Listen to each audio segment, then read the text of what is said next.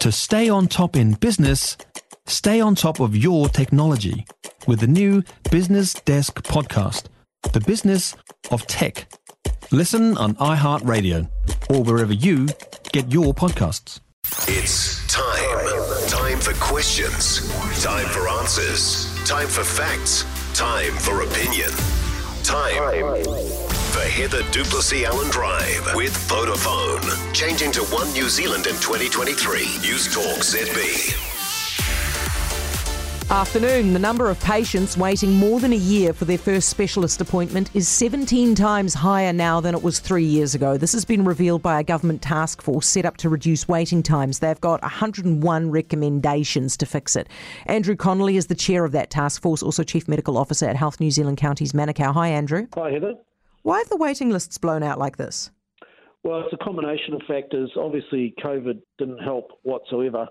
And that fundamentally is the major problem, which has led to considerable pressures on resources and staffing. But over the last 2.5 years, particularly in those first couple of years where we had repeated lockdowns and so on, and before we had vaccines in that first 12 months, the amount of activity we could safely get done in the system dropped significantly. Which, of course, meant that waiting lists expanded. So basically now that we've got COVID out of the way, no more increase in waiting lists? Well, that is our expectation. So COVID hasn't gone, but the severe effects of it, we hope, have.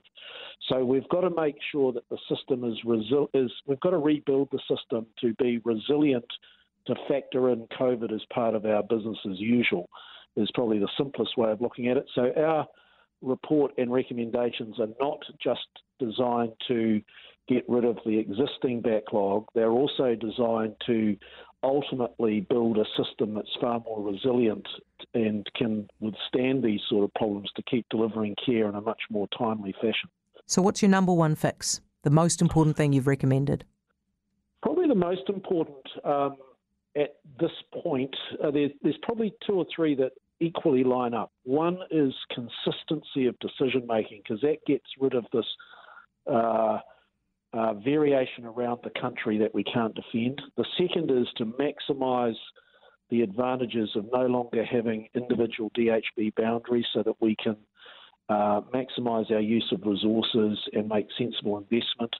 And the next thing is to be very, very clear that the way to reduce and then eliminate excessive waiting is to be very disciplined about how we schedule and manage patients. And so attacking obviously we have to do the urgent work as we're doing and have done during the COVID period, but we also need to schedule those who have been waiting the longest in a much more systematic way than we've necessarily done. That just sounds, do you know what, that sounds like we're just rationing healthcare, aren't we? No, not at all. No. Because I don't hear that we're not putting any extra nurses in, no extra doctors, no extra beds, no extra buildings. You haven't let me answer those questions. So they're simple things that as the workforce improves, we will see higher outputs. If we just get 2 extra cases done per planned care operating room per week across the country, not per day, but just per week, that's 14,500 operations over 12 months.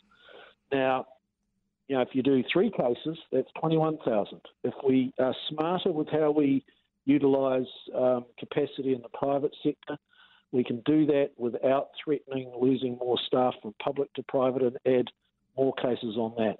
When we get to the point about first specialist assessments, if we are more consistent with how we particularly follow up patients so that we don't duplicate appointments and if we stop wasting patients' time, just a 10% reduction in unnecessary appointments will generate 125,000 appointment slots in 12 months.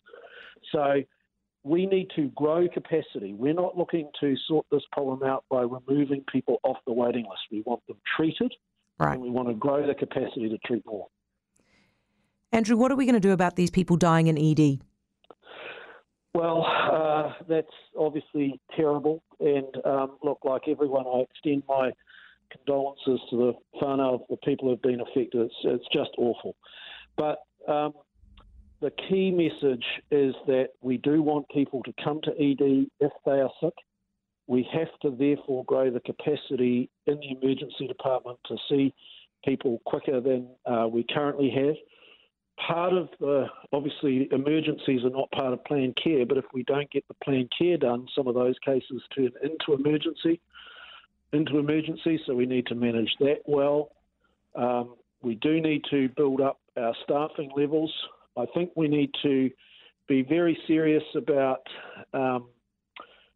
how we address the flow of patients through the system, so better access into primary care having better access to diagnostic tests and so on. So these things will all help, but at the moment, the sheer demand for the services, I think, is indicative of the fact that people have struggled probably over the last couple of years to access healthcare as well as they needed to. All right, Andrew, thank you. Andrew Connolly, Task Force Chair, Chief Medical Officer of Health at Health NZ, Counties Manukau. And if you're wondering what I'm talking about with the people dying in ED, the latest one, of course, is a 4-year-old who died in Wellington Regional Hospital last month. Was in there for 6 hours before moved into the resus room, and it was just too late. If you enjoyed this podcast, you will love our New Zealand Herald podcast, The Little Things, hosted by me, Francesca Rudkin, and my good friend Louise Airy. We focus on all the little things that you can do to make a positive impact on your life and to cut through the confusion from the health and wellness industry. Join us every Saturday to hear from the experts for all the tips and advice you need. Just search The Little Things on iHeartRadio or wherever you get your podcasts.